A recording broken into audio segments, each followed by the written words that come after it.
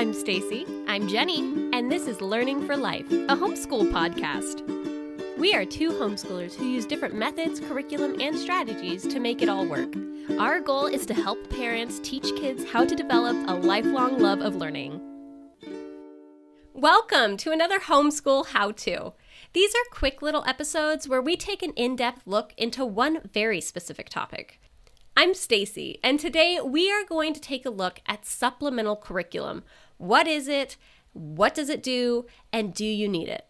So before I begin, I just want to let you know that supplemental curriculum is not something that is set in stone, that everything I say here is going to be the end-all, be-all.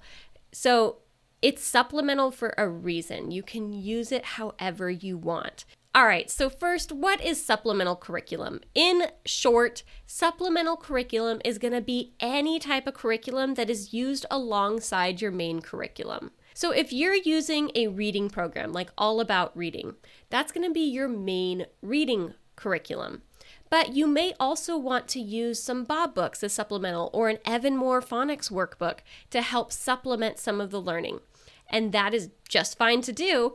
But you know that All About Reading is kind of more your core. That's what you're going to use every day, and then you might use this other one every so often. So if you're using All About Reading for your kids' phonics, and you're using an Evan Moore phonics workbook to supplement, you're going to want to try to make sure that Evan Moore workbook is not introducing a ton of new sounds that your child hasn't learned with you in the main curriculum yet.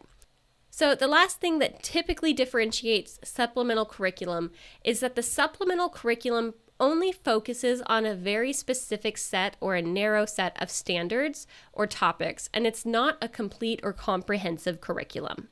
So again, All About Reading, its entire goal is to teach your child to read, and it has all the standards and all the sounds and all the tools that you need that it can be used on its own. But a supplemental curriculum is just going to have certain pieces of the puzzle, and you may need, if you wanted to use just supplemental curriculum as your core curriculum, you would probably have to find and piece together different supplemental pieces. I hope that made sense. All right, so what are some examples of supplemental curriculum? Many workbooks like Evan Moore, Spectrum, and I would even consider BrainQuest a supplemental curriculum, even though BrainQuest does say that they follow the standards and they meet all the standards. I just don't feel like it is robust enough. Another example of supplemental curriculum could be online learning games. Even if they are advertised as a complete curriculum, you can still use it to supplement. I know that Reading Eggs and Math Seeds are advertised as complete curriculums, and so you could use that as your main curriculum. But in our household, I have Reading Eggs and Math Seeds for my kiddos, and that is what they get to do for fun time, and they love it. They love being able to go in and play, and I know that they're learning, but they think that it's extra fun and that's their playtime. So I love using online learning games and websites as just something my kids can do on their own for computer time, and I know they're learning. It's fabulous. Some other ways for supplemental curriculum, it may not always be an actual workbook or curriculum, but it could be some classes outside of the home.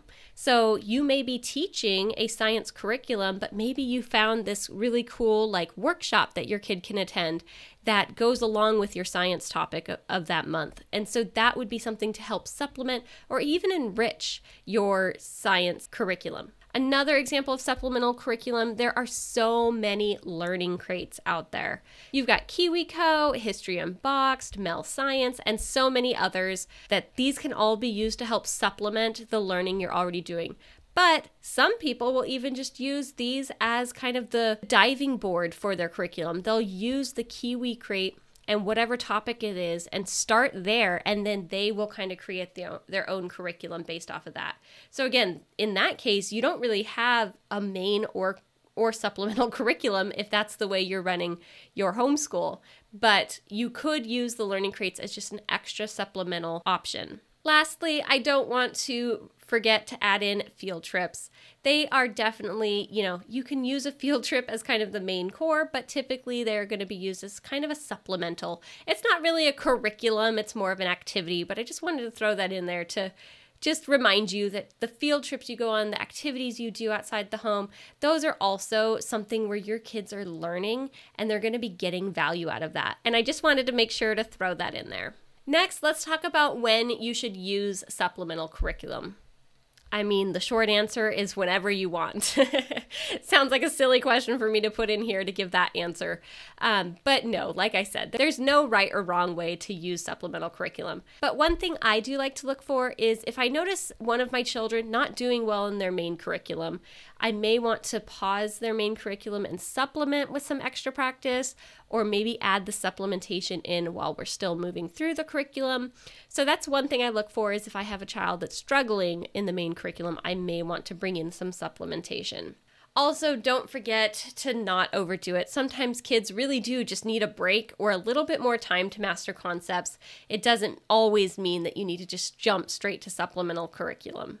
And lastly, you can use supplemental curriculum for fun. Don't forget about that. Like I said, I use the online curriculums as supplemental, and my kids find it super duper fun. So if your kid is one of those kids that just likes doing workbook pages, give them a workbook page. It'll be great. And it's really, really simple to implement whenever you want.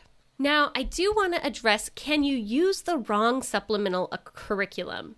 So in my opinion, the supplemental curriculum should build on what the student has already been taught.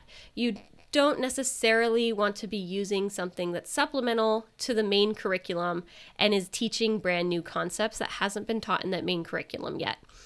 It can be done, like I said, I have done it more on accident, but it has been done, and my kids are fine, I think.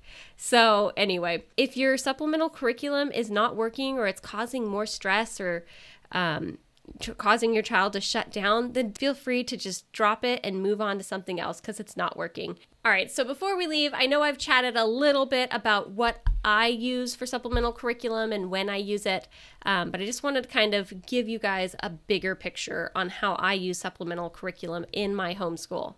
So mostly I use supplemental curriculum to keep my kids learning when I'm not there giving them direct instruction.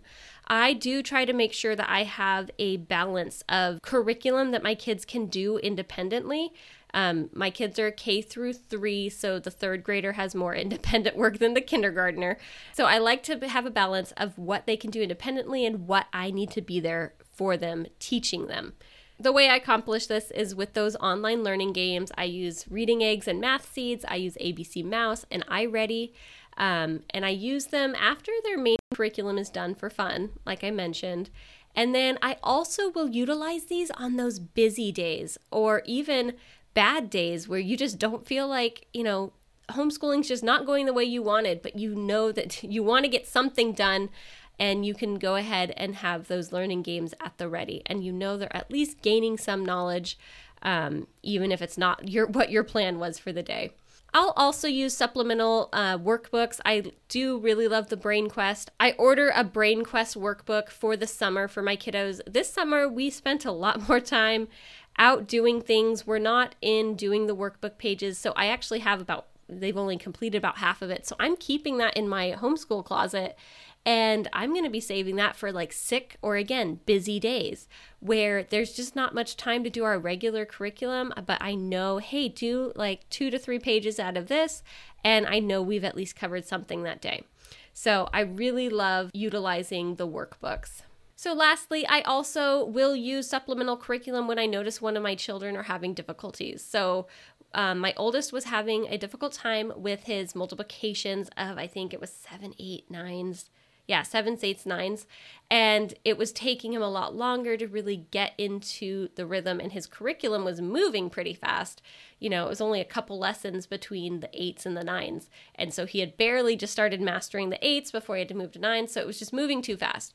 I just kind of supplemented some extra math worksheets. So some multiplication facts. I found this is when I started implementing flashcards. So I used flashcards as supplemental curriculum just to give kind of that extra practice. By the way, I don't know what your thoughts are on flashcards, but this kid can do all of his math in his head. So he just needed to he has one of those crazy, good memories. He's only in 3rd grade, and I already feel like he's doing some of the, mental problems faster than me. So, I don't even know.